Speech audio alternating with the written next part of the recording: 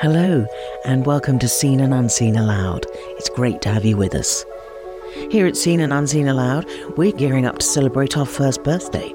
Doesn't seem quite possible, but we've been going for a whole year, every week. We've heard Christian perspectives on just about everything, from ADHD to Taylor Swift, Israel and Hamas to moral algorithms, the coronation, and the 7 deadly sins. To thank you for your support, we want to invite requests for our anniversary episode. If there's an article that you've particularly enjoyed and would like to hear again, please let us know, and we'll put together a compilation of the most popular ones. If you'd like to get involved with this, please head over to our website, seenandunseen.com, where you'll find a quick form to fill in to submit your request.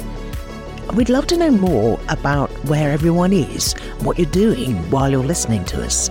Maybe you're doing the washing up or going for a walk. We'd love to get a picture of our Seen and Unseen community, so there are a couple of questions about that too. Please submit requests by Tuesday the 12th of March. For now, wherever you are, whatever you're doing, get ready to listen, to discover a world that is greater, more full of meaning and sense than you ever imagined. Taking the Train Taught Me About Time Travel by James Sampson Foster. I like trains, or rather, I like the idea of trains. I feel a sense of entirely false nostalgia for a railway age that I am far too young to have lived through. I have this picture postcard image of a time when trains puffed along through idyllic countryside scenes, trailing fluffy white clouds behind them. Each commuter railway service, a kind of Hogwarts Express to a magical world in a time when trains were on time, sheep grazed contentedly trackside, and the journey was the destination. A time which probably never existed. The reality doesn't quite live up to the fantasy. My picture postcard is a little different. Sweaty armpits, stale air, sardines in a can. Wish you were here. My journeys are slightly less magical. Or they are, at least, on the days when I'm able to get anywhere at all. Today isn't one of those days. My train is cancelled, again, because of course it is. The other day, it was a landslide across the tracks. In the Midlands, the flat Midlands. But today, it's something to do with strikes, continuing disruption and overtime working bans. The Hogwarts Express is cancelled due to a shortage of train crew. As much as I enjoy the concourse of Birmingham New Street Station, I feel I spend entirely too much time there. Rather than admiring the countryside scenes of my imagination, instead I find myself with no choice but to spend an extended moment admiring the glowing amber of the station clock. Enthroned between destination boards, reigning supreme over the train travellers, is the clock, ticking digitally anyway.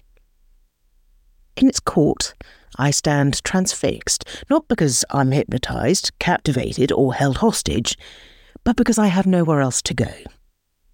Of course, clocks, railways, steam or otherwise, and strike action are not incidental to the situation I find myself in. The truth is that the age of steam never really lived up to my rose-tinted imaginings. In reality, it was the genesis of a clockwork age. An age of factories and precision, where cards were punched, steam whistles sounded, and time was meted out.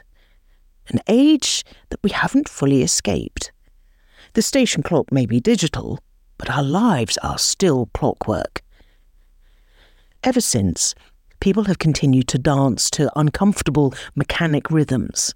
The striking workers are simply deciding to stop dancing for a while. There was another genesis of a different age before all the noise, an age of sea and sky and forests of trees. A garden age with a different tune to dance to. A rhythm of planting, of wind rustling the wheat, of harvest, of rest.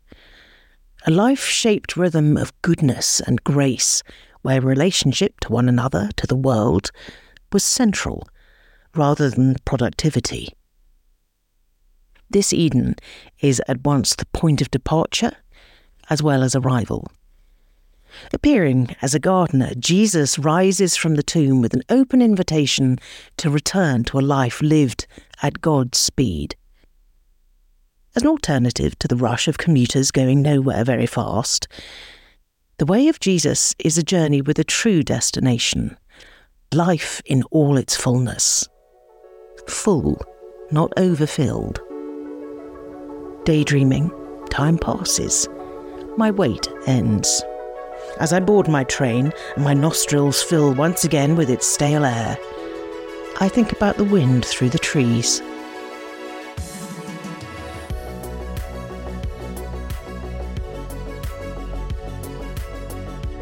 It's a miracle that ITV's drama docs tell gospel truth by George Pitcher. ITV has reopened a debate over the value and validity of drama documentaries, with two immensely powerful political serials. Breathtaking, set in hospital wards as the COVID crisis hit the UK, concluded last week.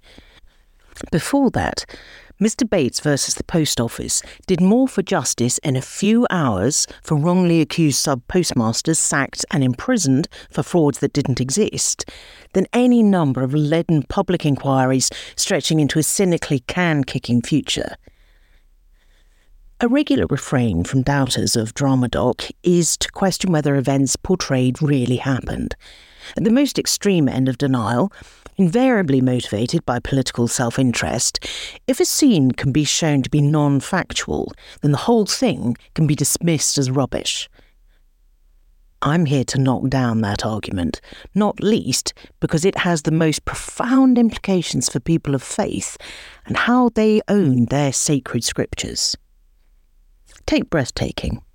Based on the book of the experiences of frontline doctor and breathtakingly good writer Rachel Clark. There were more than a couple of scenes that I thought wouldn't, indeed couldn't, have happened in a factual reality. I can't know because I wasn't there, but importantly, I don't care either, for reasons I'll come to. These scenes related to the death from COVID contracted on duty as a consequence of inadequate PPE equipment of a much-loved fellow nurse called Davina. A colleague reads cards from friends to her as she switches off the life support machines, while our heroine consultant bears tearful witness. Later, all her colleagues gather, socially distanced, to watch a live stream of her funeral. If these events happened in real time, then I apologise profusely to Clark and her team. But my guess, and this makes the drama even more heartbreaking rather than less, is that they simply wouldn't have had the time. As with soldiers in a war zone, which is the regular analogy of choice, they were overrun by critical cases for whom survival was the imperative. They surely would not have had the bandwidth, as it were, to bury their dead.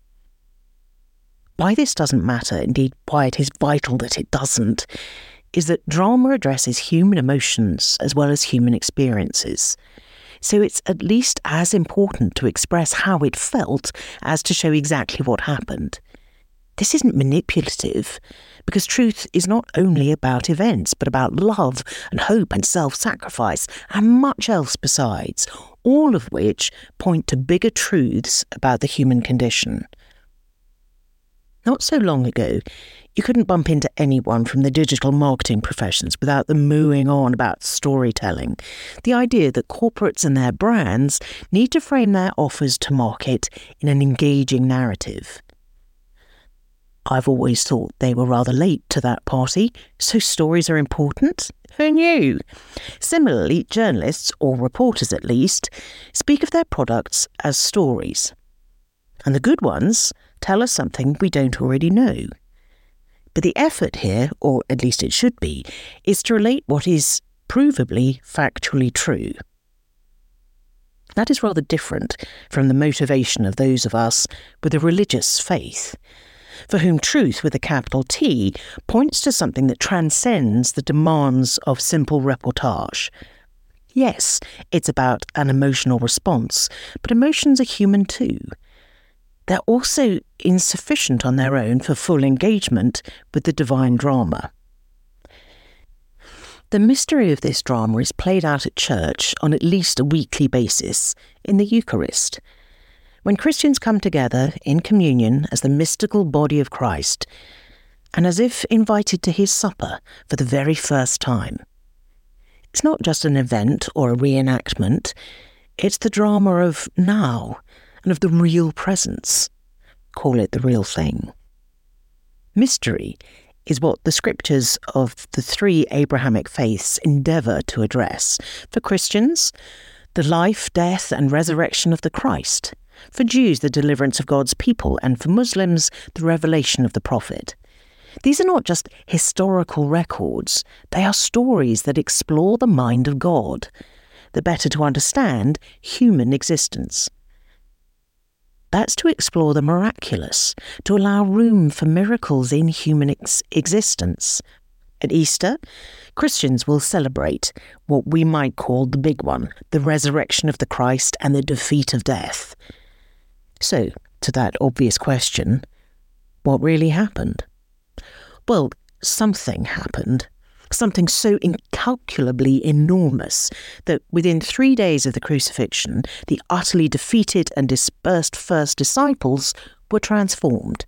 Something so incomprehensible that they struggled to explain it with the language of simple reportage, though they tried. Something for which untold thousands were suddenly prepared to die. Something which was apparently defeated by worldly power, but it is alive and well as the world's largest religions 2 millennia later. Those somethings are miracles. So ask not, did it happen? Ask instead, what has happened?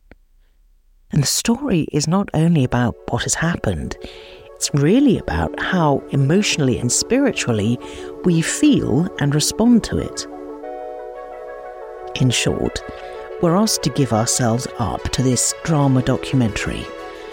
It's breathtaking.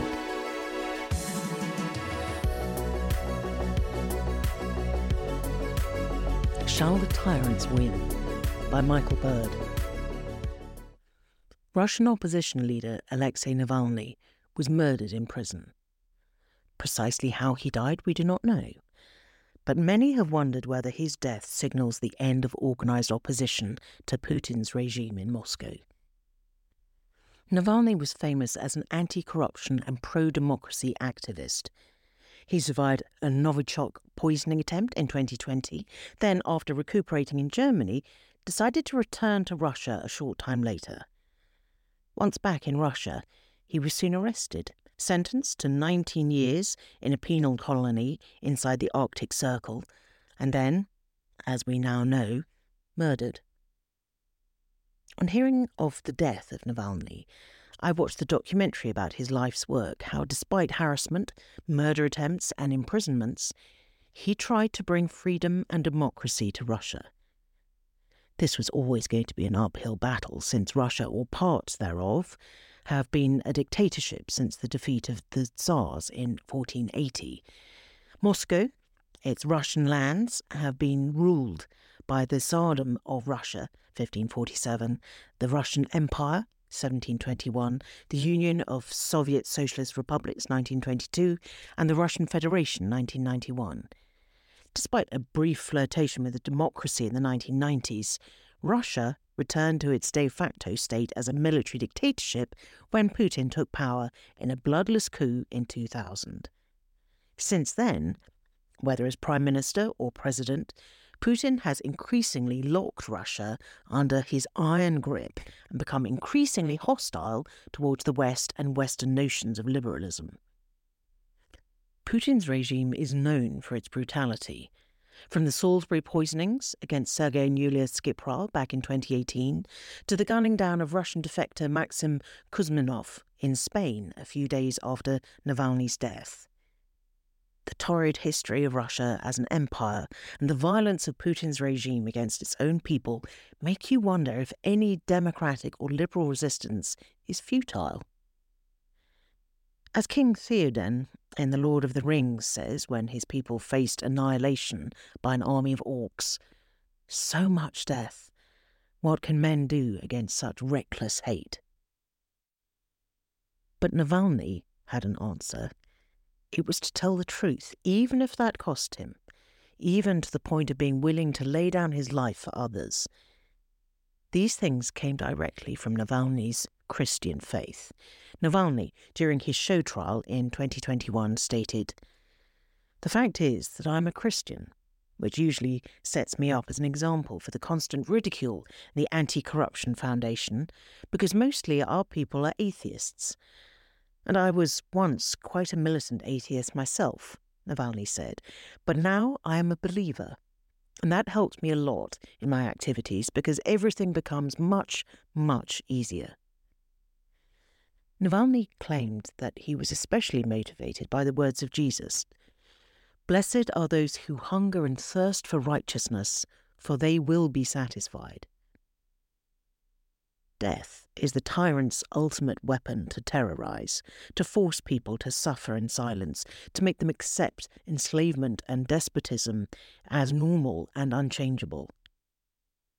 But the promise of resurrection means that God intends to undo whatever the tyrant does.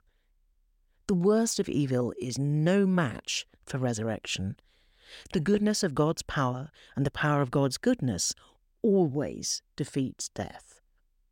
God's promise of resurrection is not pious longing, but a political doctrine, the hope for creation to be renewed, powers to be reconciled, and all things to be put to rights. Faith in God's life-giving power is our defiance against evil powers, against the leaders, against the authorities, against the powers that rule in the world in this dark age, against the wicked spiritual elements in the heavenly places, as St. Paul writes. And defiance is contagious. When many men hunger for power, Christians are called to thirst for righteousness, as Navalny did. Putin is not the only brutal dictator on the scene. There is the communist leader, Xi Jinping, in China, the socialist dictator Nicolas Maduro in Venezuela, the military council led by Min Aung Hlaing in Myanmar, the Shia theocrat Ali Khamenei in Iran, or the kleptocracy of Manasseh Sogavare in the Solomon Islands. Then there is the danger of Christian nationalism that also looms in the winds of Hungary and the USA. Yet the Christian faith teaches us that every Caesar, Tsar, king, general and president who sets themselves up as an invincible and infallible icon of power will see their icon smashed eventually. Like the statue of Ozymandias in Shelley's poem, irrespective of what depths of horror despots attain, no matter how much they self-aggrandize, their reign will one day be no more than a shattered visage at the feet of Jesus. This is the truth that Jesus spoke to Pilate, what Paul said to Herod Agrippa II, and what courageous Christians like Navalny say today. In the face of tyranny and terror, what is to be done? We can cherish Navalny's memory, pray for his work to continue, but above all, we take solace in the fact that Jesus says, "Here on earth you will have many trials and sorrows, but take heart, because I have overcome the world." That is not a dream or a distant hope, it's a promise we make good with prayers, protests, energy and efforts to build for the kingdom of Christ, to prepare the earth for the day when tyrants, terror and tears are no more. By doing such things, we, in effect, erect a billboard saying, "The powers will be pacified, the lost will be found, the darkness will be cured by light, the world's injustices will be undone, and God's love will reign supreme." In other words, a time is coming, and now is already burgeoning like a breaking dawn, when Navalny's thirst for righteousness will be more than satisfied. Thank you for listening. Remember to subscribe to this podcast to get more curated articles from Seen and Unseen Aloud. We hope you discover a world that is greater, more full of meaning and sense than you ever imagined.